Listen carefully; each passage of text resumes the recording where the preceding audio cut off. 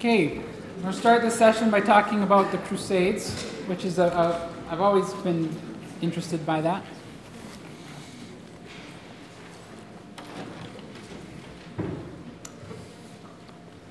The first Crusade happened near the last part of the 1000s.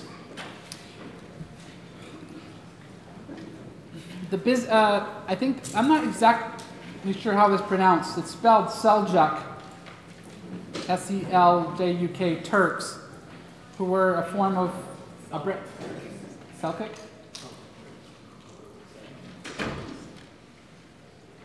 Celtic? I think those are the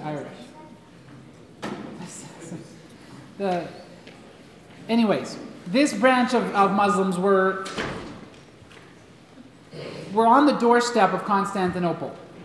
They were also making it very difficult for Christians to have a pilgrimage to Jerusalem. You got the most merit points for a pilgrimage to Jerusalem of any one of the pilgrimages. So this became an important pilgrimage to make. But when the Turks started harassing pilgrims,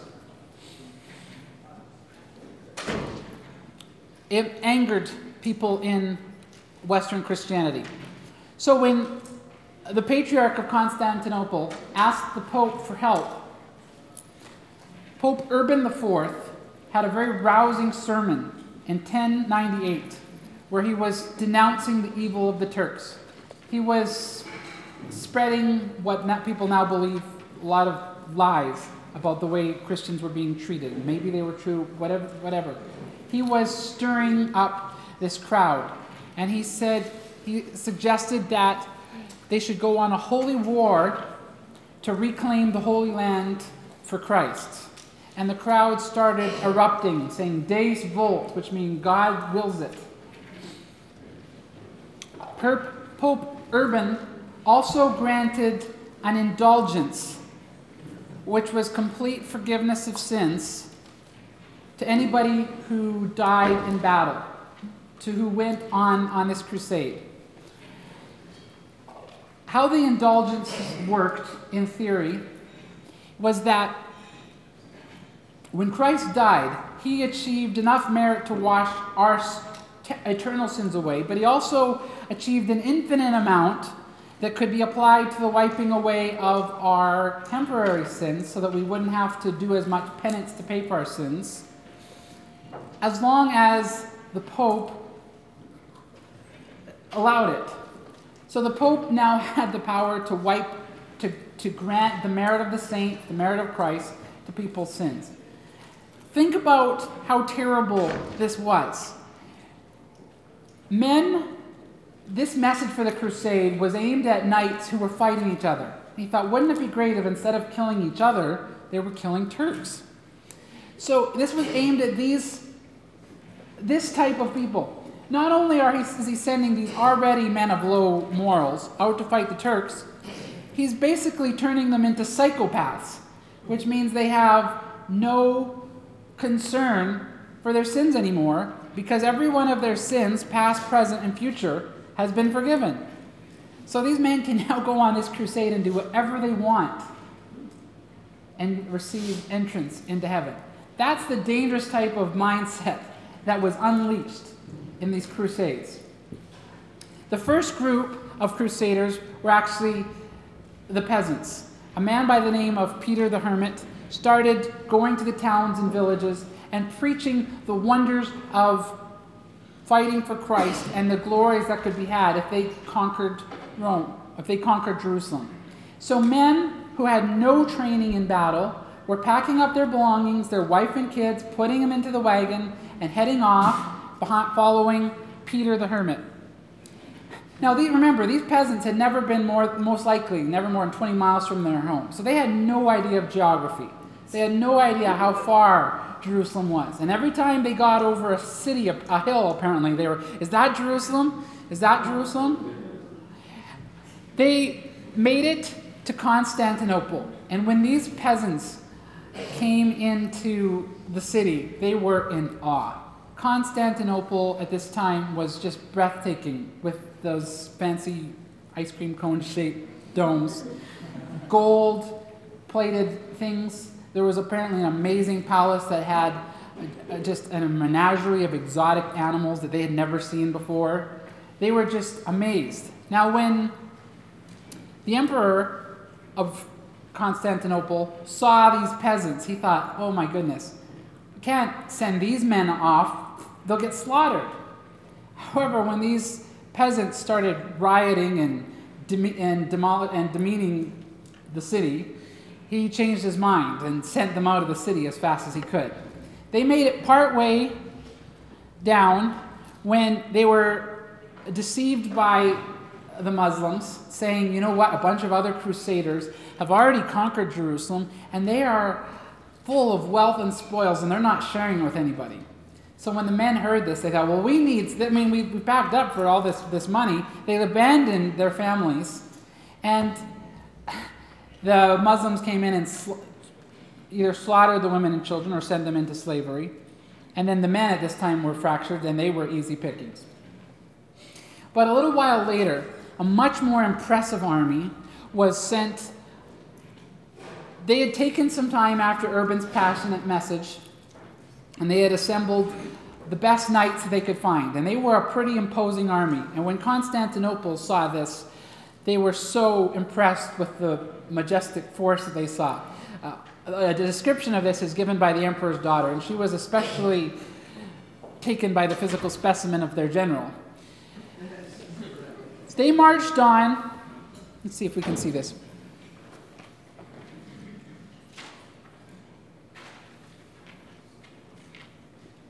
Anyway, Antioch is somewhere up there. This group marched from Constantinople to Antioch. Antioch was under the possession of the Turks, and they wanted to take Antioch before they moved on. The problem was that the people who were in the city had more supplies than the people who were performing the siege, which usually is not a recipe for success. But an Armenian Christian, which is different than an Armenian Christian, which comes later, an Armenian Christian opened the gate, was a traitor, and let the Crusaders in. The Crusaders rushed into the city, and the men hid in a citadel. So they still hadn't conquered the citadel. There was still a bunch of Turks in the city. And then the Turks started bringing reinforcements. So now the Crusaders were trapped inside their own city and running out of supplies. And a lot of these people were losing hope. They were running out of supplies. They were weak. They were giving up on the whole idea. When somebody had a vision, they said, I've had a vision of the lance that killed Christ. And they thought that would be a powerful relic to have. So they said, we need to dig. And they went to a spot in the city and they started digging. And they found a lance, a spear there.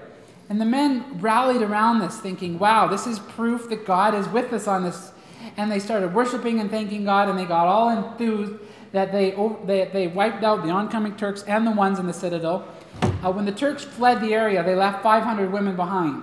And one chronicler of the event says, he bragged about their holiness. He says, we did nothing evil to the women. We simply ran them through with spears.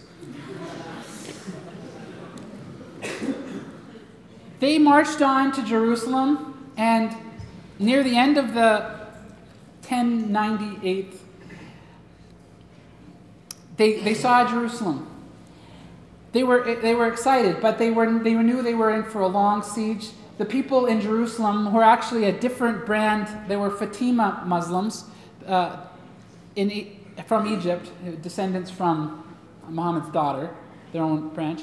They now had control of Jerusalem, and they had poisoned all the wells around the area so that these crusaders wouldn't have access to the resources.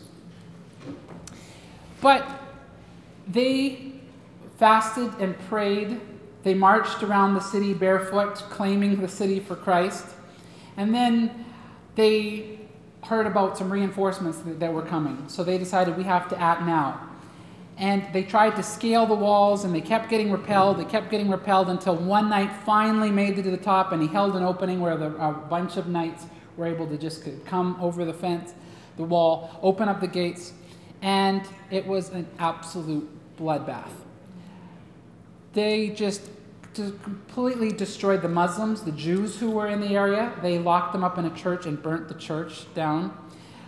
Someone said that they were up to their knees in blood, but at least they were up into their ankles. Just Jerusalem was completely flowing with blood from everybody that was these were psychopaths. And even the best of people, when they find themselves in a riot, they can become animals. And these were worse than animals. That night, these men were completely covered in blood. They went to the church that was in Jerusalem, and they had a worship service where they were exultant before God that He had granted them the victory. That is a sorry tale of what misguided principles can cause you to do. And you know what? I can't judge them too harshly, because given their shoes, I think many of us would find ourselves doing terrible things. It's only but for the grace of God go I. That was the first crusade. The second crusade was really preached, believe it or not, by a man by the name of Bernard of Clairvaux. Exactly. Thank you, Stuart. I'm just trusting that you're late. What? Properly here. Carrying on. Now, Bernard of Clairvaux is still read today as a mystic who preached on God's love and how God's love was the most supreme, valuable thing that anybody can experience, can pursue. And he still inspires people with his elegant words on God's love. He ended up becoming one of the most famous men of the 1100s because he was more powerful than the Pope. It was his influence that was electing popes. Some of the popes during this time were actually his spiritual offspring. In Cluny, the monastery movement became corrupt. There was another wave of Reformed monasteries known as Cistercians, and Bernard of Clairvaux was a Cistercian. But he, believe it or not, was the one who was passionately preaching for the Second Crusade. What kind of a disconnect between this love for God and recognizing the sublime love of God wants you to go kill people. But the Second Crusade didn't amount to anything. The Third Crusade was, I think it's probably, is it in the charts somewhere what the different crusades were? The Third Crusade was 1189 to 92. This is the one that's famous because the Robin Hood legends are set against the backdrop of the Third Crusade. The Holy Roman Emperor Frederick and Philip and Richard the Lionheart were all on their way to this crusade. Frederick died along the way, he drowned. Philip and Richard fought on the way down. Saladin at this time, who was, I say wise, he wasn't a godly person, but he was a wise Muslim caliph at the time. The leader, anyway, whatever his term was called, Saladin. He had recaptured Jerusalem.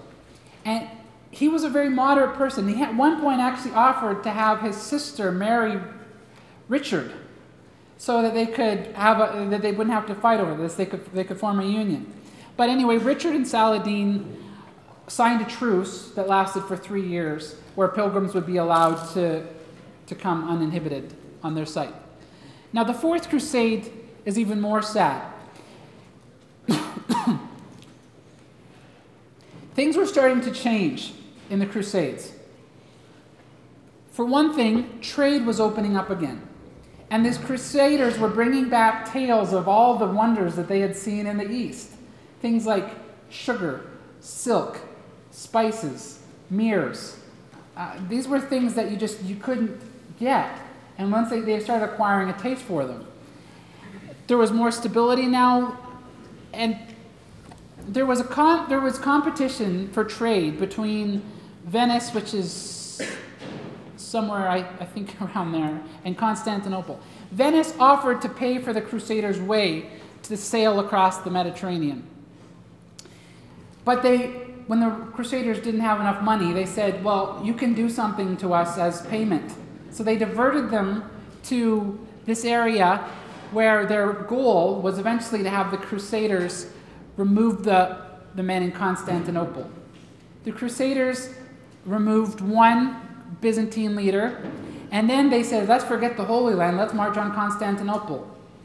This was around the Fourth Crusade, it was around 1202. They went into Constantinople and absolutely trashed it.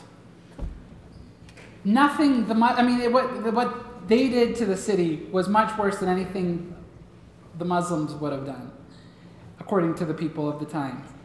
They desecrated Hagia Sophia, which is a church of holy wisdom.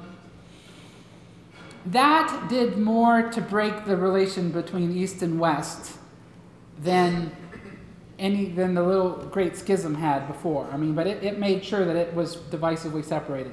At the time of the Fourth Crusade was a man by the name of Innocent III. He was the most powerful pope history has ever known.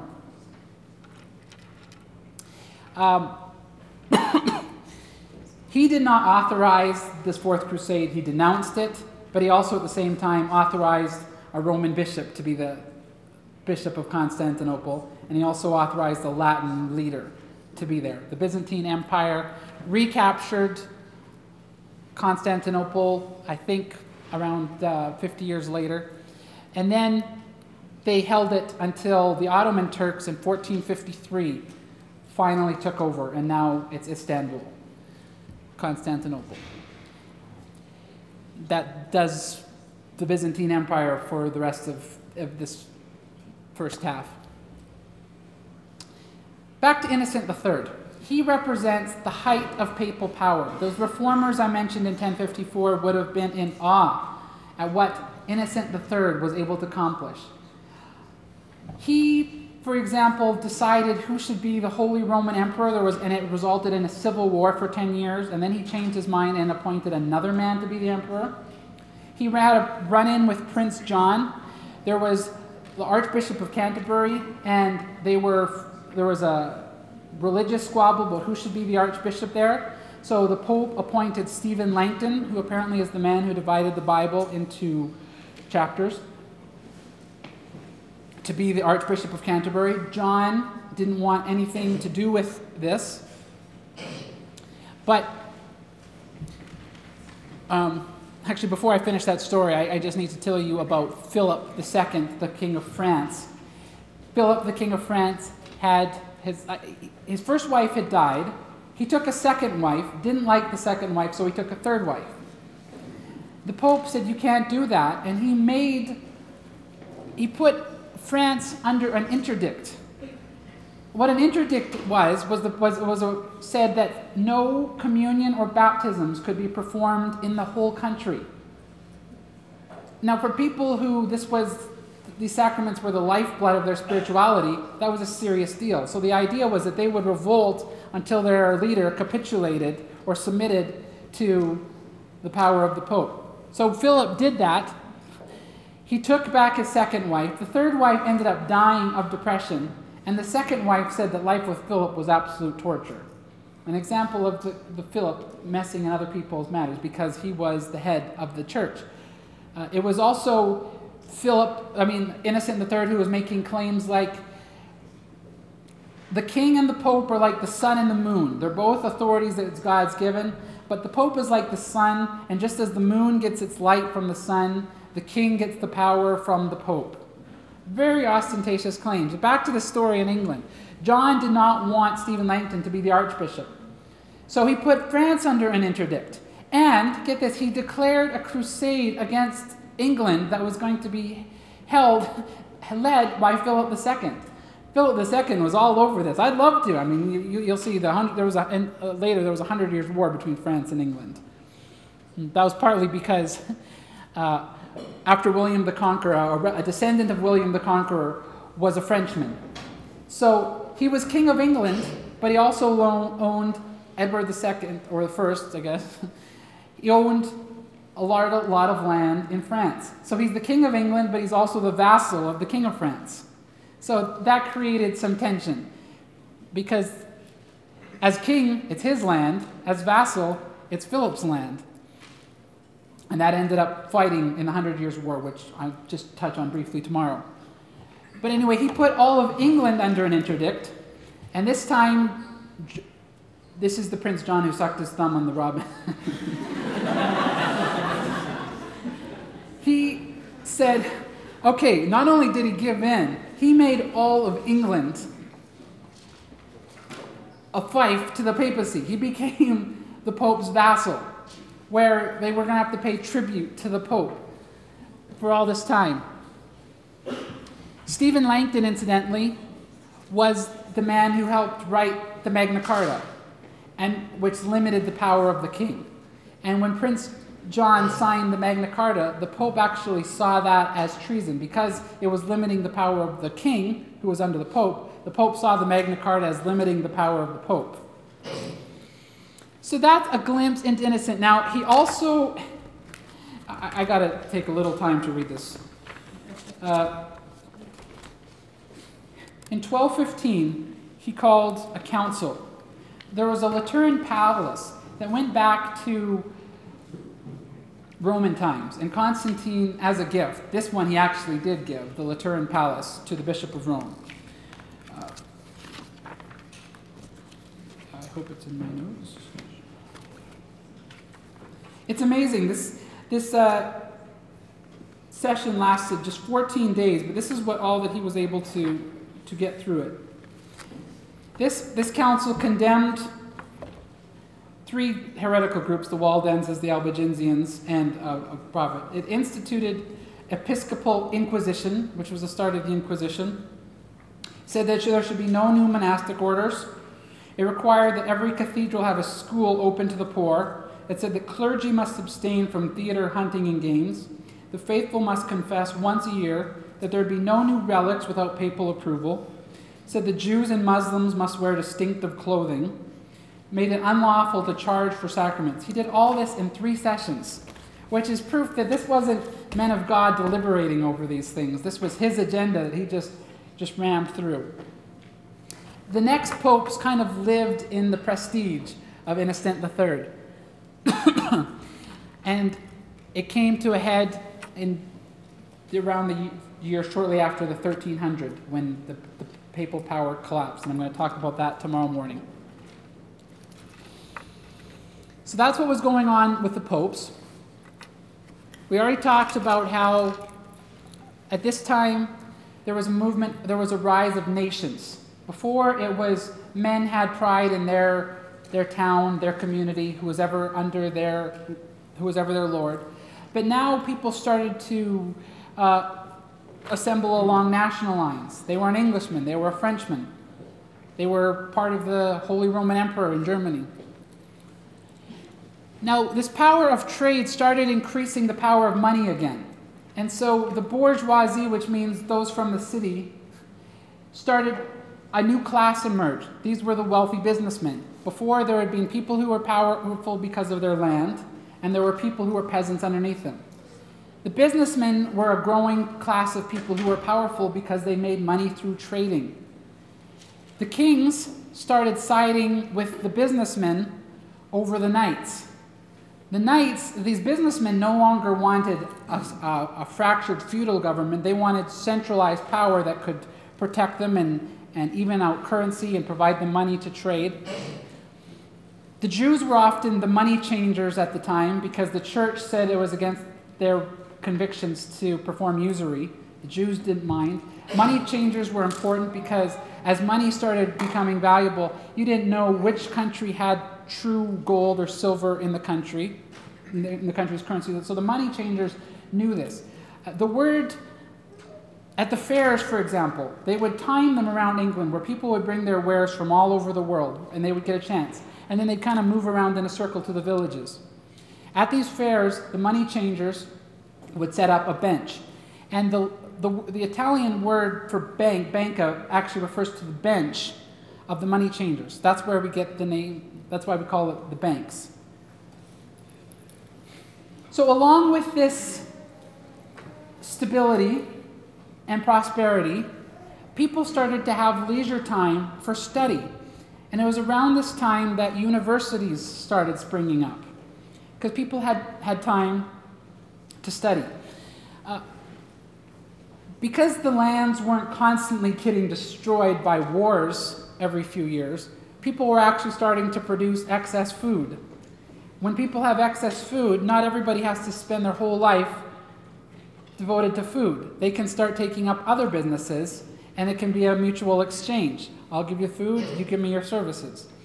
So this is what was happening. People were moving to the cities. By the way, medieval towns smelled horrible. Apparently you could smell them from miles away because they had no concept of sewer systems, and the houses would go up 4 or 5 houses and people just dumped the waste out. It was dangerous to walk down the streets at night. But so this was the rise of the scholastics.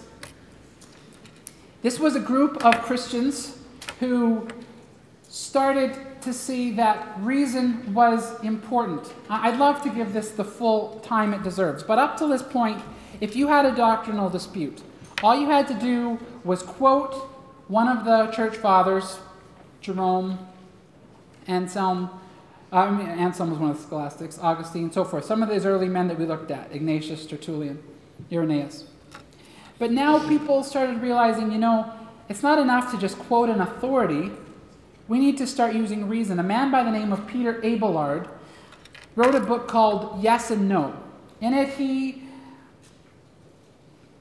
compiled lists, quotes from the Bible, quotes from the fathers, where they gave contradictory answers to a subject.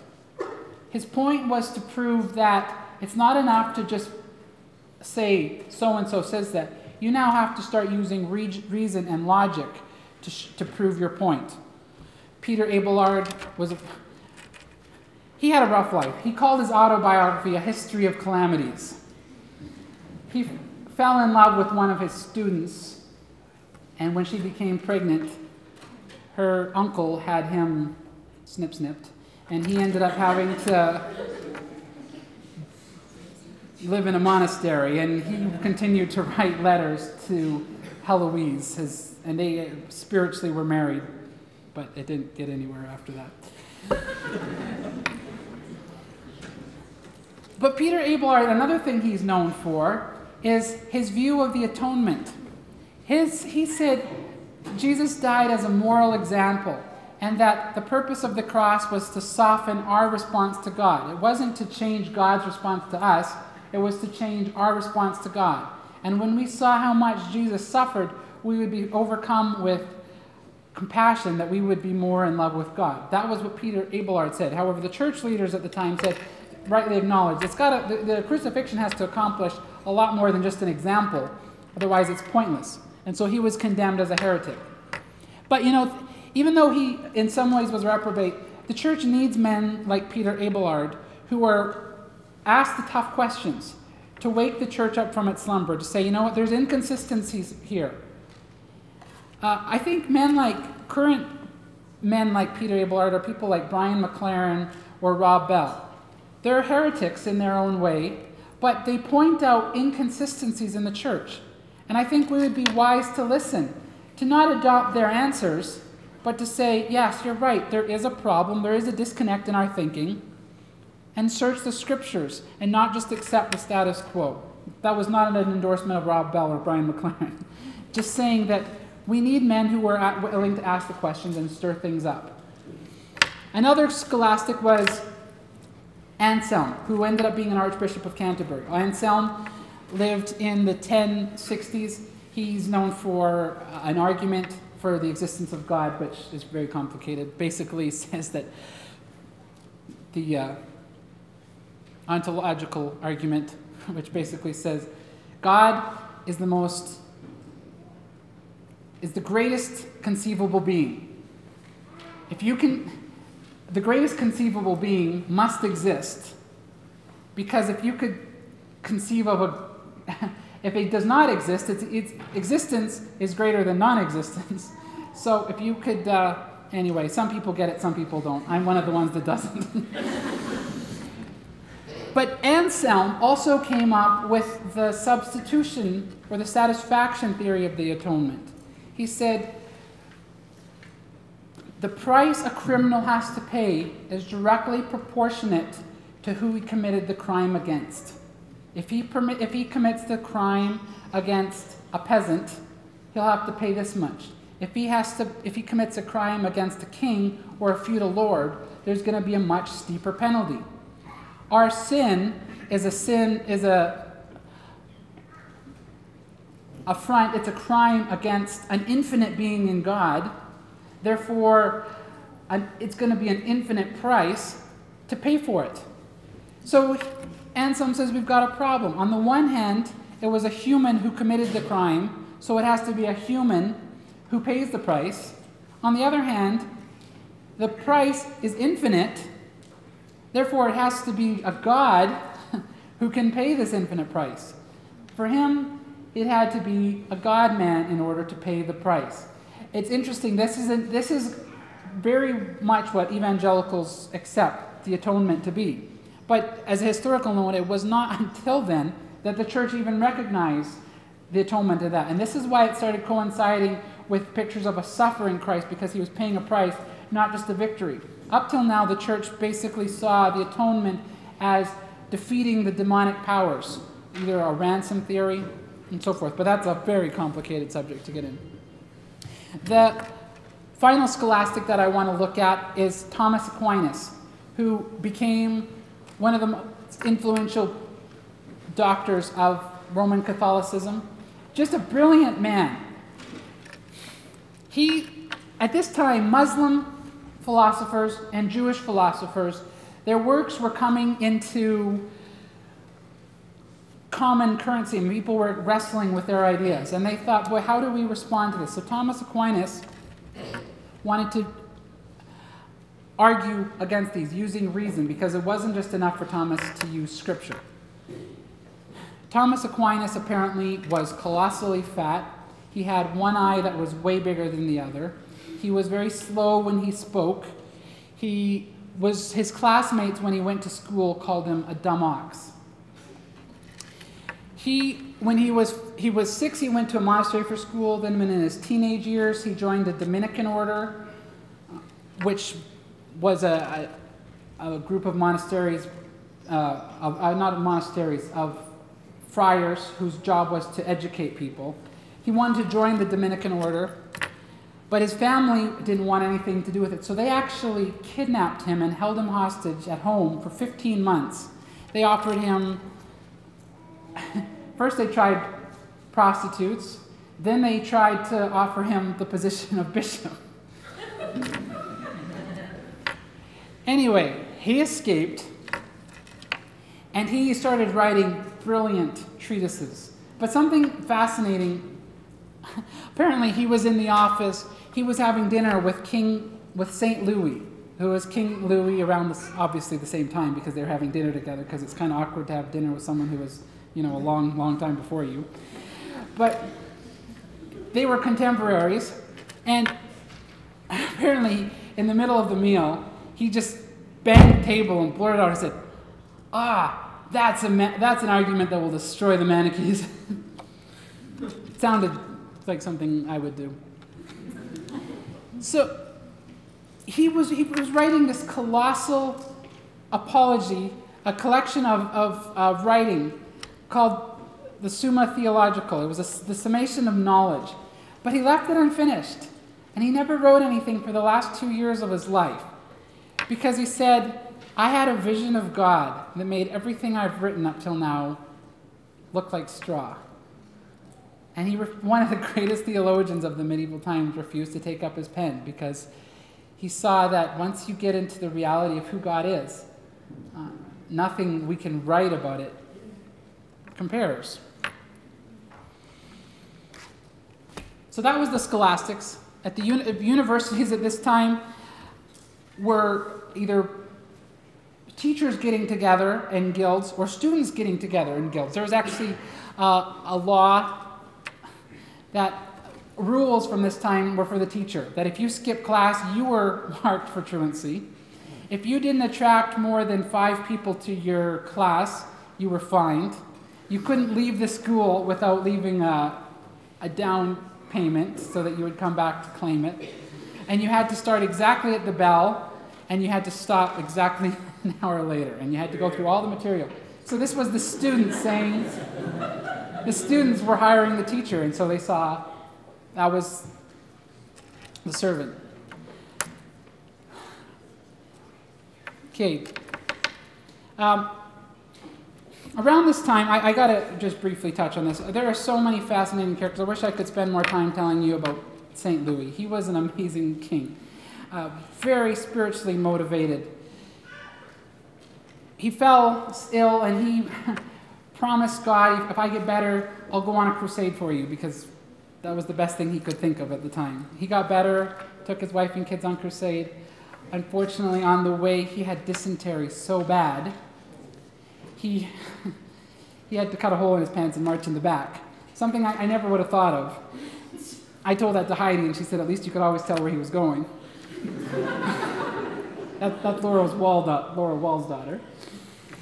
But he got sick, he came back, but he was someone who was so devoted to God. At night, he would spend so much time in prayer, he wouldn't even notice how cold it was getting, and his wife would actually have to get up and put a cloak on him. He changed the laws for the better. They had a trial by ideal. This is another point about the medieval period that is just so ridiculous. They believed that God was sovereign. So instead of actually testing the facts to see who was innocent, they would have different trials to see if you were innocent or not. In England, they had trial by ordeal. There's 4 ordeals. One was the trial by cold water, where you were tied up, held by the stick, and dropped in the water. If you sank, you were innocent. If you floated, you were guilty. So once they sank, they usually tried to save them, but since they were innocent, they weren't worried about their souls. Another one was trial by dough. You'd have to swallow a large lump of dough, and if you choked, you were guilty. If you swallowed it, you were innocent. Another one was trial by hot water. You would have to stick your hand in boiling water, and if your blisters healed in a certain amount of time, you were innocent. If they didn't, you were guilty. They believe that God's sovereign in this, and God's going to reveal to us whether he's guilty or not. One of the laws that King Louis abolished was trial by combat. I can only imagine what that one was about.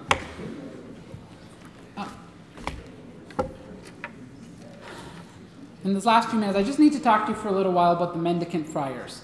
Mendicant means the begging order. There was a wave of Christians who were really disillusioned with what they had seen in Christianity. There was a movement called the Truce of God, which was an attempt, I think this actually came from Clooney, where they were trying to say which days of the week a knight could fight on. He couldn't fight after Wednesday to Saturday. He could only fight between Monday and Wednesday, and he couldn't fight on holidays. And they divided up that knights could only fight each other for half the year. They didn't really care, but there was an attempt to promote peace. And this resulted in the Crusades. The celibacy that was reformed had resulted in ministers taking concubines and it being mistresses, completely acceptable. In fact, congregations liked it when their minister had a mistress, because then he was most likely to leave their daughters alone. That was the height of depravity. And along with this, Christians were becoming so wealthy. At this time, people rediscovered the Gospels, and they started interpreting them literally. A lot of people were convicted by that passage. Go and sell all that you have if you want to be perfect. So in so doing this, 2 orders, St. Francis who was the son of a wealthy businessman. He denounced all his wealth and was so joyful, his friend said, "Why are you so happy?" He said, "I've married Lady Poverty." St. Francis, who's respected pretty much by all denominations, is a different example of, he renounced the flesh, gave up wealth, but it was different than people who were just trying to torture the body.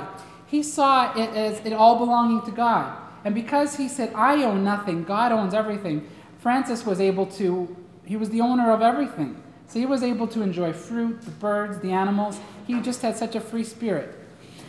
And so he started a group of friars. Friars are different than monks because friars were traveling evangelists. What they tried to do was model themselves after the 70 that Jesus set out, where he said, "Don't take a money bag and go out and preach the gospel." So they started taking the gospel seriously, and that was the twin mission.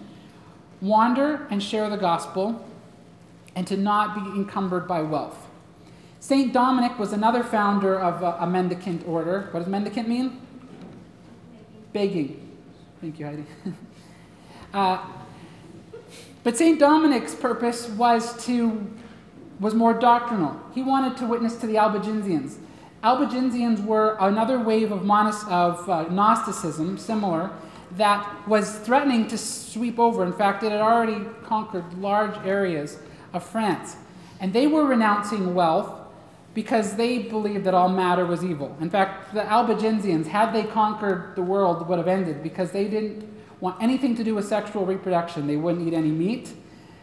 They thought that every time you conceived a child, you were creating another little demon. You were entrapping a soul in this evil matter. So St. Dominic had such a heart for these people. But he saw the way the Pope was trying to deal with these people by shows of wealth and power and forcing. He says, you're never going to reach these people that way. So he said, we need to go in there with humility and poverty, because that's what they're trying to do, and win them for Christ that way. And it was quite effective until Innocent III declared a crusade against the Albigensians and pretty much wiped them out. Okay, so we covered a lot of ground again. So basically that was the 1200s. It was known as the high point of medieval times, because there was stability in trade. The nations were rising. There was a wave of spirituality with the mendicant friars. People were hungry for God. Architecture at the time is buildings that are craning and straining for God. They had flying buttresses that were a new technology that just made it look like these buildings were soaring. So the picture of the 1200s is men striving for God and being so pleased with this high point. And in the 1300s, it all came crashing down. With corruption, the plague, wars, the papal office went in, and it left the world dark and in need of reformation. So we're going to look at that collapse tomorrow. Time for the final quiz.